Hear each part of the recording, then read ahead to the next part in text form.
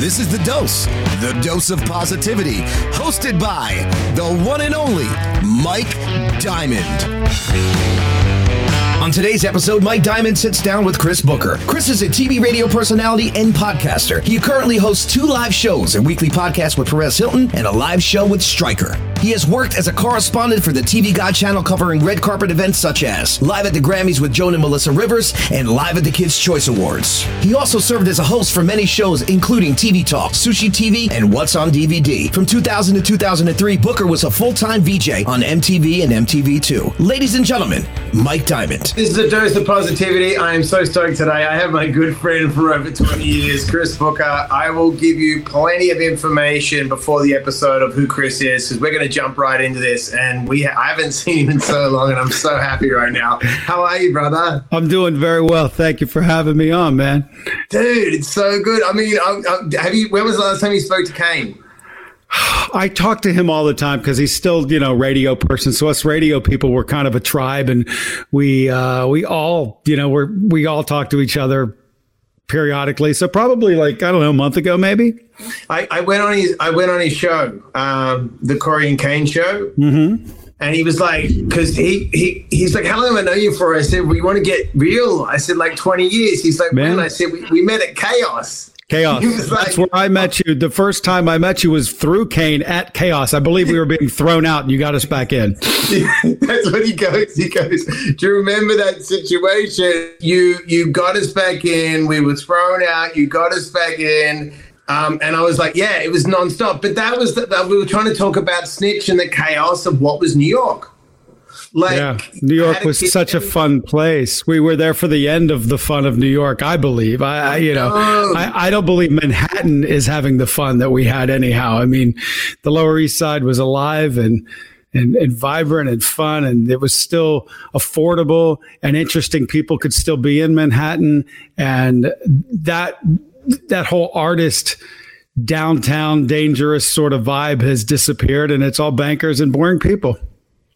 Sucks. So let's go all the way back, Books. Where did you start? So now I'm going to fill in people earlier in when the show starts of, being a radio DJ for 20 years, 30 years, 30 years, right? A VH1 host and everything. But where did it all start for you? Were you born in New York, or where did it start? No, I grew up in West Virginia. I was poor, to be honest with you. I came from a trailer park in West Virginia. I didn't think I would ever get out of a place like that. And radio really punched my ticket for me, just sort of falling into that career. But yeah, I had a friend that was... Books, hold on 1 second. So were you... All right, when you say West Virginia, I just went to West Virginia. That's just crazy. But what were you doing at high school? Were you good at high school? Did you study? Where did the inspiration come to be a radio guy? I think I was a horrific student. I was a C to D student at best. I didn't like to study. I wasn't very good at it.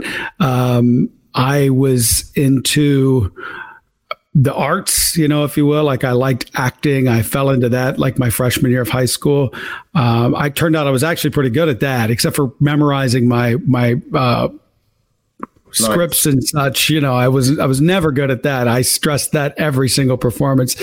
But and I had a love for music. My thing was music, and I had the radio on. I slept with the radio on. There was no time of day that the radio wasn't on. So I guess I was being programmed and trained much before I even had the thought of even being inside of a radio or speaking to people on the radio. So I just had a love for it, and the love of music was really it. And I was lucky enough to have a friend that was on the radio locally, and it just sort of fell into place where I took a overnight weekend job while I was in college, and it just stuck, and I haven't looked back.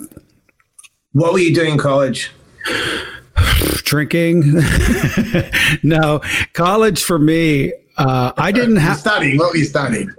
Communications. I did study communications. Oh, okay. So it makes sense. So it was relevant. It wasn't like you were studying pre-med.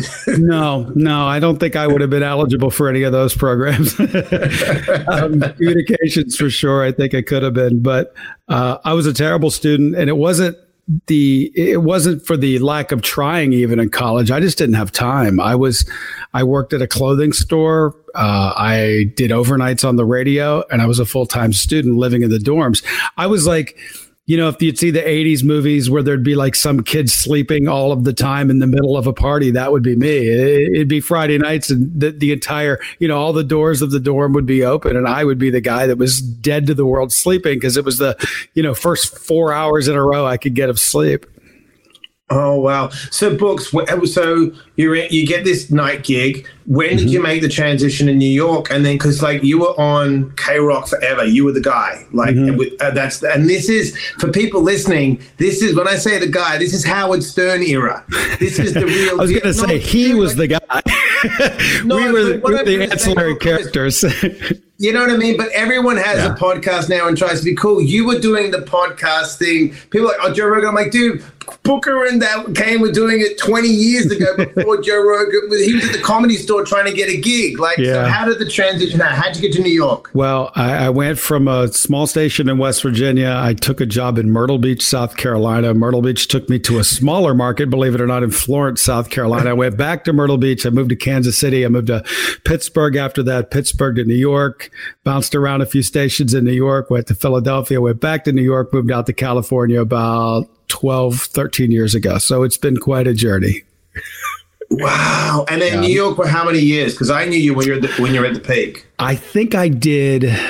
I know I lived in New York for a total of 13 years. I believe I was on the radio for maybe 7 or 8 of those years. A couple of years I disappeared to do television, but I was still doing part-time radio somewhere or on Sirius, or I never really stopped doing radio. I just wasn't on, K-Rock, if you will. How did how is this transition? Because we were before social media. Mm-hmm. I remember saying to someone in 2006 when we had Snitch, and you were there. You were there every night. We always were there. Plug me on the radio for free every night. We did the best New Year's Eve party together. I remember those. I mean, I vaguely remember most of those nights, but I do remember that New Year's Eve party. That was like the most. You couldn't get away with having a party at a place that packed anymore. The fire marshal would come. I mean, we were stacking people up at that place that night. It was remember insane. The night that someone asked me, they're like, because this is a crazy story. I'll have 16 years of sobriety in April, and I mentor Scott Weiland's son now. Mm-hmm. Which is crazy, right? He was like 4 when Scott was in the bar. Crazy. So 16 years sober, me, of all people. That blows my mind. just knowing the stuff that we did and the things that we were up to back then in our crazy 20s, it's but it's when you think back on that. If I can get 16 years, anyone listening can get 16 years. Like 100%. The crap that we used to do. 100%. We had our foot on the gas every night. There was no... Well, you were always a bright guy. Even wasted, you were still pontificating on something, and always a very intelligent, bright guy. And I was always like, is it the accent? Maybe it's just the accent. I'm like, no, what's coming out of his mouth is actually pretty intelligent. So, yeah. Dude, I got to talk for a second. So you're going to love this. So Kane goes to me, you'll love this. Kane goes to me, whatever happened with your VH1 show with Weiland? And I'm like, Booker was in it. He's like, no. I go, Booker had a really big role. And I'll tell you what happened. True story. They tested it, and it tested really well. And between the testing period, I got sober. And I was like, ooh, I'm really fucked up. Scott Weiland's sidekick. You had this. I've got to show you. I've got the footage of you and Karen in the radio station. Come on, really? I've got the footage. I swear to God. I had forgotten that I did that. How about that? I forgot. How's this? You're gonna love this. You're gonna love this. It gets better. You were great. Kane goes to me. Booker was in it. You call me up one day. I'm standing in the background waving at you and Booker, and the camera passes by and he goes, that's my claim to fame. I'm going to wave at Booker and Diamond in the show. He was in Sex in the City. He trumped everyone. Oh, my God. Remember? And he was eating the KFC stone. Yep. Good times.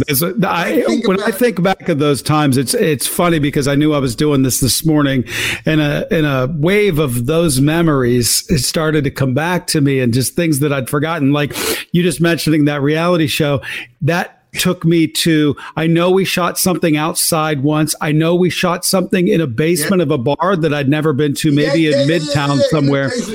Yeah. And it's things like that, like, you know, when you've done a whole career of media crap and seeing people, and you forget about these little things. And they were, when you go right back to that moment, you're like, man, those were such fun times. And you know, flying by the seats of our pants. It was such an incredible time, right? Like I couldn't do it. I couldn't keep up with myself.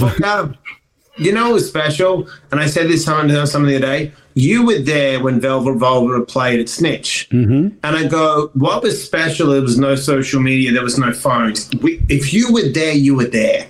And you looked around the room at each other and went, this is really cool. Yeah, there was social media has robbed the world of spontaneity, and the element of surprise with everything. You know, there was no, if Scott Weiland was playing your bar, we didn't have camera phones. Okay, if someone happened to have a camera, maybe, but no one, you know, none of us deckheads were carrying cameras. No way.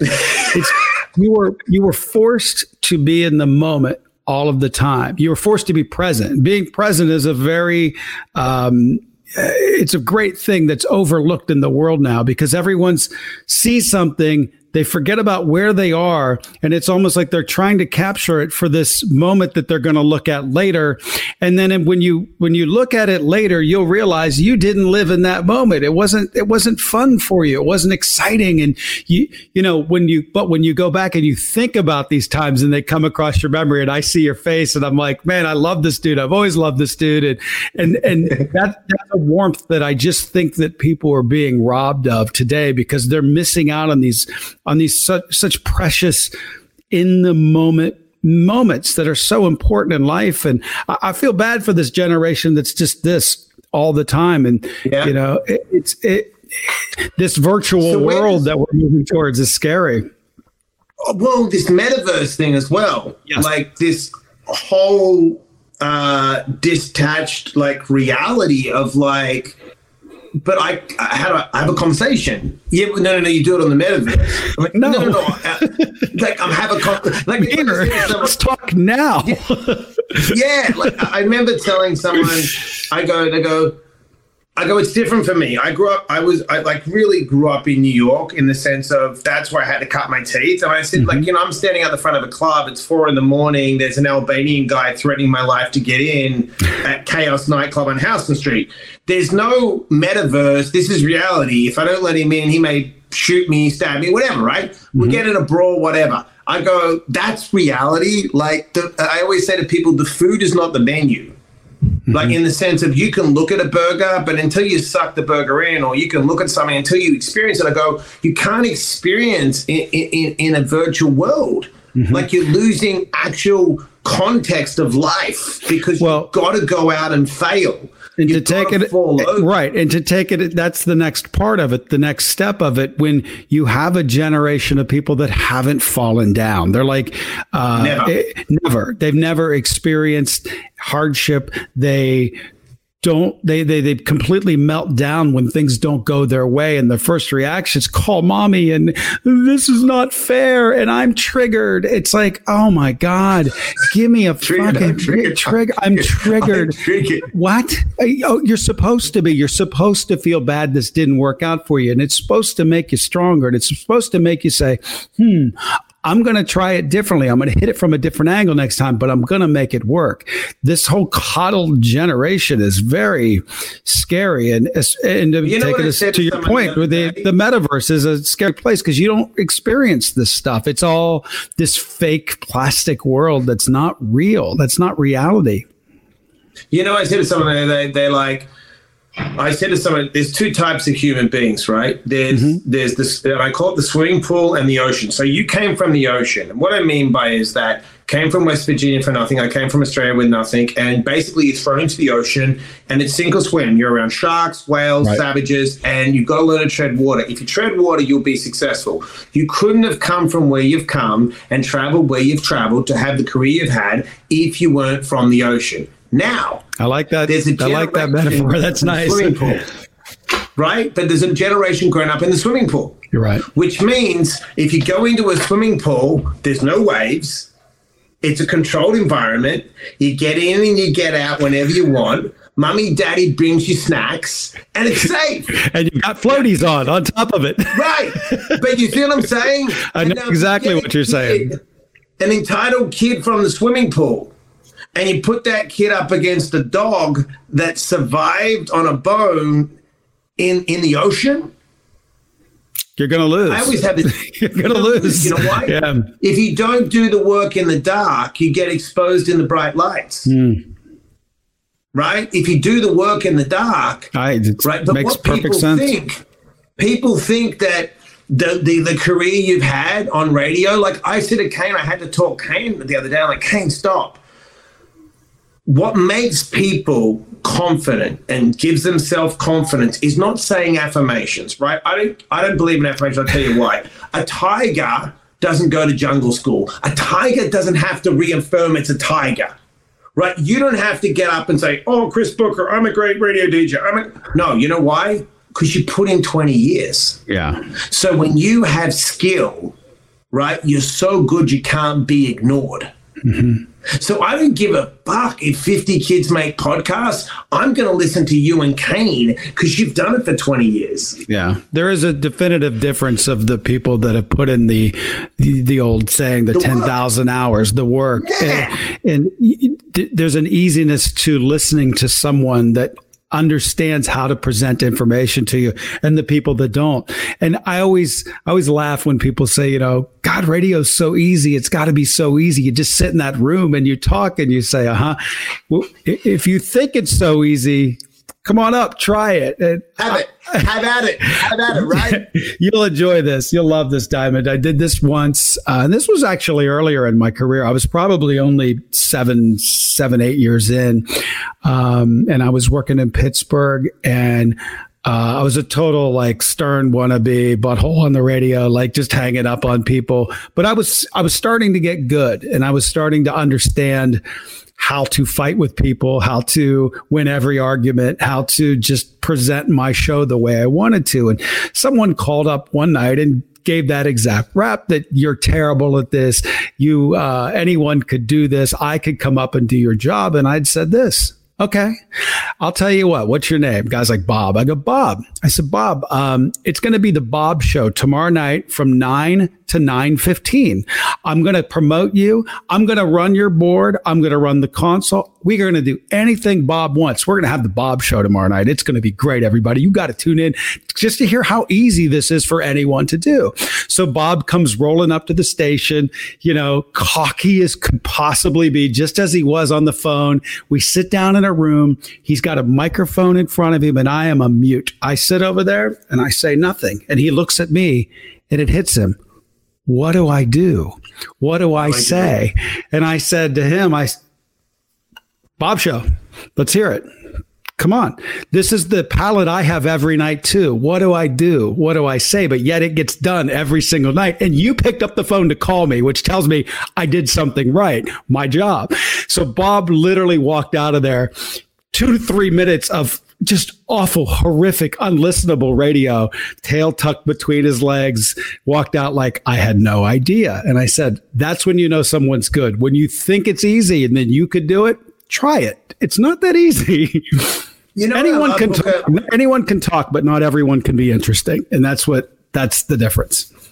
You nailed it. You know what? It's funny you said that. So I remember when I was in LA and I was trying to sell a show when I left New York. Mm-hmm. And my agent at the time said, Gersh said, would you ever do stand-up comedy? I said, just book me. I'll figure it out. She's like, what do you mean? And she's like, I'm like, well, if I can't, I can't. If I can, I can. So I went to the comedy store and watched people do jokes. I said, I can do it. Don't worry, I'll write a routine. I'll do it. Book me. She wouldn't book me.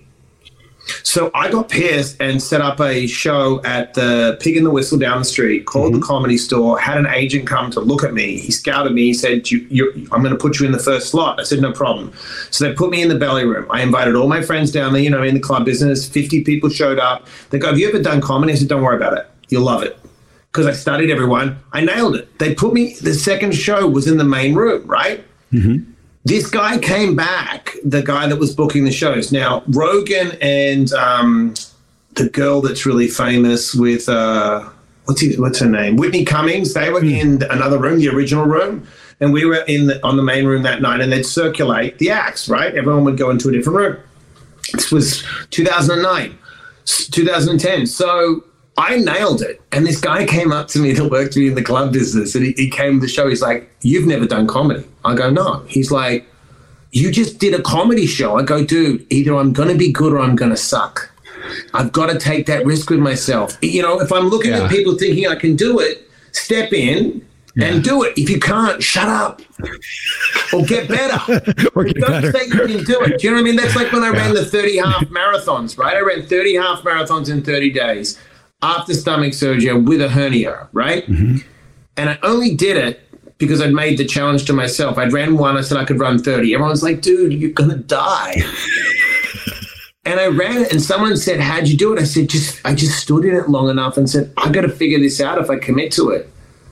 I'm not the smartest guy, but I'll commit." And like with you, with radio, like I watch you guys and I watch all these other people, and I'm like, you know, this is going to burn out. They're like, "Oh, I've got a podcast. I've got this." I'm like, no, I know the guys that have done it for 30 years. It doesn't work like this. It's so hard. And it's a grind. That's the thing. Coming up with something every day and showing up somewhere every day, being in the right headspace every day, being able to park your entire problems of your world and to talk for 4 hours and stand there ready to go, 10 rounds or 4 hours worth every single day. It is a grind. It's a beating. But, if you love it, where do you get good at it. Where's the future? Where's the future for podcasts? Where's the future for you online? Where does it go? Who knows? I think it goes back to everything you said. If you're talented, you're talented. And if you know what you're doing, you'll find work. There's a finite amount of people, I think, that understand, A, that it's a grind, and B, that can do the work every single day. And I had always thought, wow, at some point, this is going to peter out for me because there'll be some young, hungry kid behind me that's out there putting in the work. That's it's almost like watching an NFL athlete. They look at tape from 30 years ago and like, man, those guys are slow. Like those guys are these guys are magicians now because everyone ups the game. But it's weird in the broadcast game that hasn't happened. It's not. They haven't done a great job of looking for the next generation of broadcasters. No, I think you just nailed something, Booker. You just nailed something I never thought of. So with sport, right, it's unlike so the information era has created a bunch of people that you could be the toughest guy at the barbecue and then you could still fight in the UFC. Mm-hmm. But in broadcasting, in law, TV is different because you can YouTube that all day, right? Mm-hmm. But like in sports, you can't kind of fudge your way into the NFL or the NBA. No, you will be outed. You will be outed for certain. You can't, you know what I'm saying? You can do one thing great. Well, it's baseball. Baseball players is a better analogy because there's so many guys that can sit there and say, I can hit a 100 mile per hour fastball, and they can. And you're like, how do you do that? Then they see the first hook, the first curveball that comes at them, and they duck and fall over, and they just can't understand it. The guys that understand every aspect of that game. I mean, it's such a great game to me. People are like, baseball's boring. I'm like, then you don't know what's going on with baseball, or you've never played before. It is not a boring game. There's strategy going on in every single second and every single move. And to be able to do every facet of that game, you have to be truly talented. To your point, you have to put the time in. But I think you nailed it with the radio stuff. I think what's happened is people because they're running the sprint and not looking at the marathon, and they don't realize that, like, to be a great film actor, you've got to study and you've got to put in the film work. You can't do YouTube every day. Now, of course, there's the Jake Pauls that get lucky to fight Mayweather. Right. And there is the weird anomaly, too, of the person that is just, for whatever reason, like the Jennifer Lawrence of the world, the freak that looks at acting and say, oh, I get that. Robert Downey Jr. or whomever that just says, oh, that makes sense to me. I can do that. And they could do it like that. Those are freaks, though. Most of us out in Gen Pop, we're not freaks. We have to put so much time into anything and everything that we try to attain. And it's a grind. I think makes you recession proof, because I don't think the generation before us has the discipline and work ethic to pay the price. And to our initial conversation of, that not putting it in and not being willing to fail. We get the kids, and I've seen them over the year. They come into the radio station and they're first part-time job, and they're looking into the studio on the first day, which is fine. You can look into the studio and say, I want to do that. But they truly, honestly believe I'm interesting enough that I should be in there right now. And I'm looking at them like, no, I started overnights on the weekend running the board, and I used to run, wash the van. And I used to go out on things called pool patrols, where I would go out and hand cassettes out to listeners, and really while listening to the radio and the whole time and trying to figure out, like, what the fuck am I supposed to be doing? That's gone. It's that I need it now. Not to rag on like Kardashianism of the world, but it's that, hey, they're doing nothing and there's obviously no skill there. That's just a family of people that have no talent whatsoever. Once again, everything's arbitrary. If you find that interesting, great. I don't rag on anyone that finds that interesting, no. But to debate if there's talent there or not, I'm sorry, there isn't. But there is a whole facet of this generation that believes that people I deserve that because they were the anomaly. It's like, no. The cards were already stacked in their favor. Okay. They were here in Los Angeles. Your dad was an Olympic athlete. That you walked into this. One was a lawyer, famous on the OJ trial. Most people don't have that kind of resume in front of them when they've been given the world on a platter. That's an anomaly. That's an LA pipe dream.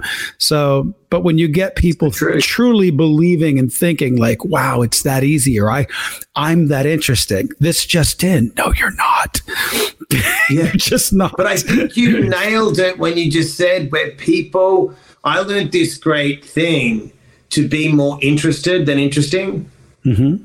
So I just focus on other people now. Like, how can I help you? How can I be of service? Am I bringing value to you? Mm-hmm. Is what I'm doing bringing value to you? So if I come back to me, and where it shifted for me in my sobriety was like, well, if I can inspire people, educate people, and motivate people, right? And you read my first book. I just got a book deal for my second book, right? The publisher was amazing. 15 rejections, 2 agents say, he said, you know why I'm giving you a book deal? I said, no. He's like, because you're not writing for yourself. I can tell you, you're figuring out who your audience is, and you're telling real stories, and you fuck up a lot. And because you make so many mistakes, people need to know. And there's another thing, like I try to tell people, is like, people look at a snapshot of someone's life and they do the highlight reels, and it's all bullshit. Mm-hmm. And they live in comparison. And I'm like, they don't live like that. They don't. It's all garbage. I get the calls when they're ODing. I get the calls when they're head. And we've been there with some of the biggest stars in the world going, dude, really? Wow. Mm-hmm. Oh, shit. Like, you know what I mean? It's like, so there's a young kid sitting at home right now. He's listening to Chris Booker. He hears you on radio. He's like, I wish I was Chris Booker. I wish I had his life. If you're mentoring someone, first of all, did you ever have a mentor? I don't know if I had a mentor per se. No, I wish I had. I wish I had a little bit more guidance, because I think there are some things I would have known better. There's some things I would have said yes instead of no to, or not poo-pooed on, or thought that wasn't cool. I think there was a lot of that in my career, but I try to be one as much as possible now. I mean, I'm always like trying to build up the kids. So what do you tell a kid now that wants to make it? Number one, just show up. Be there when you say you're going to be there. Be on time. Be prompt. Your birthday's not a fucking holiday. Okay? No one cares. No one cares. Show up every day. And the number 2, the best advice I could give anybody, tell people what you want to be. Tell them, I want to do this, or I'm going to do this. Because if you tell enough people, at some point in your life, it may be 5 years down the line, it may be tomorrow, there will be someone that says, oh, we're looking for that. And that person in their mind will say, hey, I got the guy, I got the girl, I got the person that would that wants this. Hey, let's try that person. So be vocal in what you want and show up. Show up, be early, be prompt, be on time, be courteous, be nice, really be nice. That's, there's going to be people that aren't nice and don't cry and crawl up into a ball and call mommy when it doesn't work out. And that's what Hollywood's doing now. It's so funny with all these television shows. Like, Ellen was so mean to me. I had TV producers. I worked at Entertainment Tonight. I had producers that were the meanest women in the world. Okay. Did I ever cry and go, she yelled at me and she told me to, go walk 5 miles to the story, which I have had to do before. The New York blackout's a great story. I'll have to tell you that one sometime. But I've had some really mean, had to beat me down.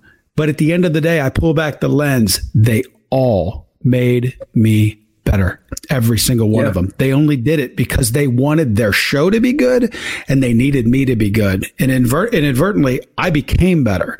So, and I think that, stop crying, stop whining. That person's hard on me. It should be.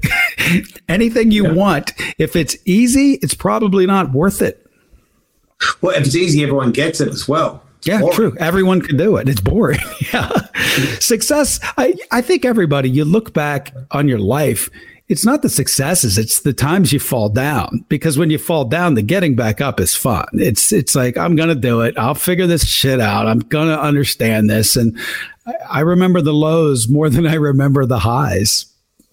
Yeah, and like you said, I think it's the lows that give us character. Sure. I agree. You know what I'm saying? Like, there's no story unless there's a comeback. It's the hero's journey. Yeah. If you don't face that middle part when you go into self-discovery and you're like, well, who the fuck am I? And you get challenged, you're like, shit, how bad do I really want it? It's true. So true. Life is handing me like 2s all the time, and I thought I was going to get aces, and I'm like playing this deck like another 3. Damn it, dude! Another fucking 4. Yeah. But what kind of deck is this? So I remember more hands that I almost hit than the ones that I actually did hit. All the time, right? It's always the one that got away. It's always like, dude, I was right there. And it's like, no, you weren't. No, you weren't. Right. What was that? There was a question I was going to ask you. All right. So people listening at home, it's important. Then I won't bug you anymore. You're a craftsman when it comes to articulating certain things on air, understanding information. When you get that information, also putting it out in a way that people can have an open perception. How does someone practice their craft of what you do, and what tips would you give them if they're starting out? And let's just forget the person that wants to take the shortcut. I'm talking about the person that goes, I really want a career in radio or broadcast, or actually to do podcasts seriously. What's their craft? What do they have to do? Look at the things that are involved in anything you're doing. For me, it's language. First, so understand the human language, understand English, understand the language that you're using. Know how to use it. A lot of people don't. A lot of people fumble that a lot. Know that. Love it. Embrace it. I would say that. And learn how to tell a goddamn story.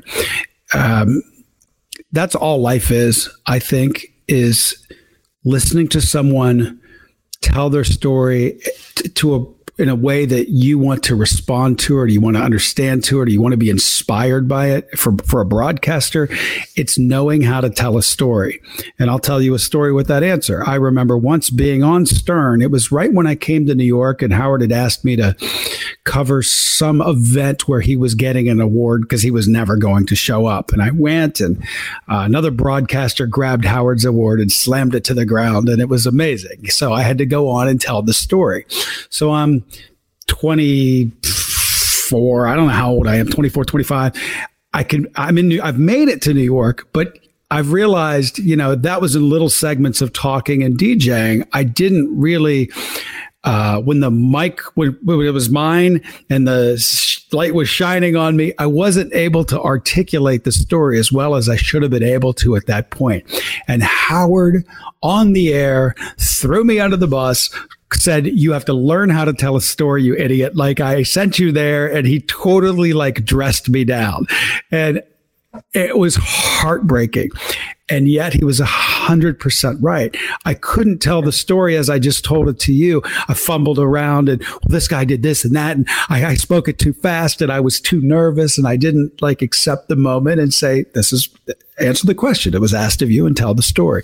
So learn how to tell your stories. Really do. Learn how to listen. Yeah, you know what? You nailed that, because sometimes the power of a story, even in a bad situation, I've got out of situations by telling a story to allow someone to identify with a similar situation in their life, and then their perception changes. All I do in interventions is tell stories. That's what I do. Yeah. I know the person's high on drugs, and all I have to, like, someone said, "Oh, you save lives." I'm like, I can't save your life. I can give you information and intervene to help you make a better choice. And I can tell you stories about my past and great things that have happened to me by just making better choices. It's up to you. If you want to walk into the treatment center, or if you don't want to, I'm still going to go to the next job. It's the truth. Like, you know what I mean? I can't. But what you nailed is so beautiful, because people get, and what you just said is so beautiful as well, is like, don't get caught up in your own story that it's that interesting. What's more interesting to me is your story. You know what I mean? Even with this podcast, it's like hearing where you've come from. I know you, but I know like people are going to listen. They'll go, "Oh my God, I got to like," it's just, it's so amazing. Well, I'm not going to keep you any longer. Where everyone can find you. No, you're not with Perez anymore. You've got your No, I still do a podcast with Perez Hilton. It's the Perez Hilton podcast with Chris Booker. You can download that. That's a very fun show, because that is two people with we're Siskel and Ebert. That's an old reference, but we are night and day. He believes all of the shit that's shoveled to him, and I refuse to believe anything. That's the show. This online fodder and the way that people think, and the fact that people are willing to accept the stuff that they're shoveled to them daily is endlessly fascinating to me. And I love doing a show about it. And someone just called me this morning and left a message, and they're like, "I hate Booker because he always disagrees with Perez." I'm like, well, he's wrong all the time. I don't know what else to tell you. How did you get him?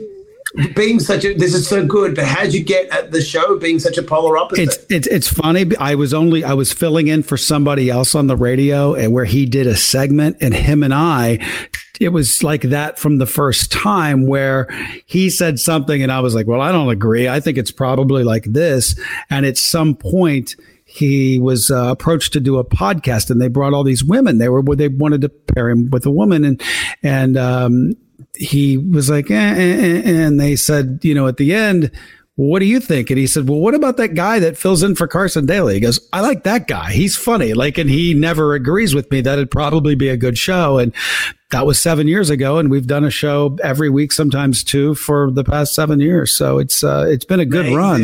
Yeah. So good. And what's the other show one you just got? I work at Alt 98.7. I just partnered with another radio veteran. His name's Stryker. And we're literally 12 days in on an afternoon show on Alt 98.7, which is on the iHeartRadio app. If you want to download that out of Los Angeles, we do afternoon drives. So, yeah. And we talk about a myriad of stupid things every day. So this is what I want people to understand. The reason you're successful and the reason we get along so well is because you're authentic. And you just proved it by not trying to be Perez. So don't follow these people that you think you need to follow. Be you. And Booker just said it like me. Booker's known me 20 years. I'm still this crazy, still the same guy. Yeah, just without the booze. Just without the booze and the cocaine. And I tell people as well, I'll still kick someone in the face, but it's a spiritual sidekick. So I've still got your back. I'm the guy to call if you need to bury your body. I'm Mike Diamond. I'm cool. I'll help you out in that situation. You have the same energy. You know? If you're my buddy in the parking lot, it's the truth. I'm the same guy. You're the same guy. It's one had alcohol in his breath. You're the same guy. It's the same person. One had cocaine up his nose and alcohol. I need to get a picture of us so I can post it. Smile books. Oh, mate. Hold on. There you go. Dude, you are my favorite person in the world. Diamond, I love you. You're the best. You're the sweetest guy you've always have been.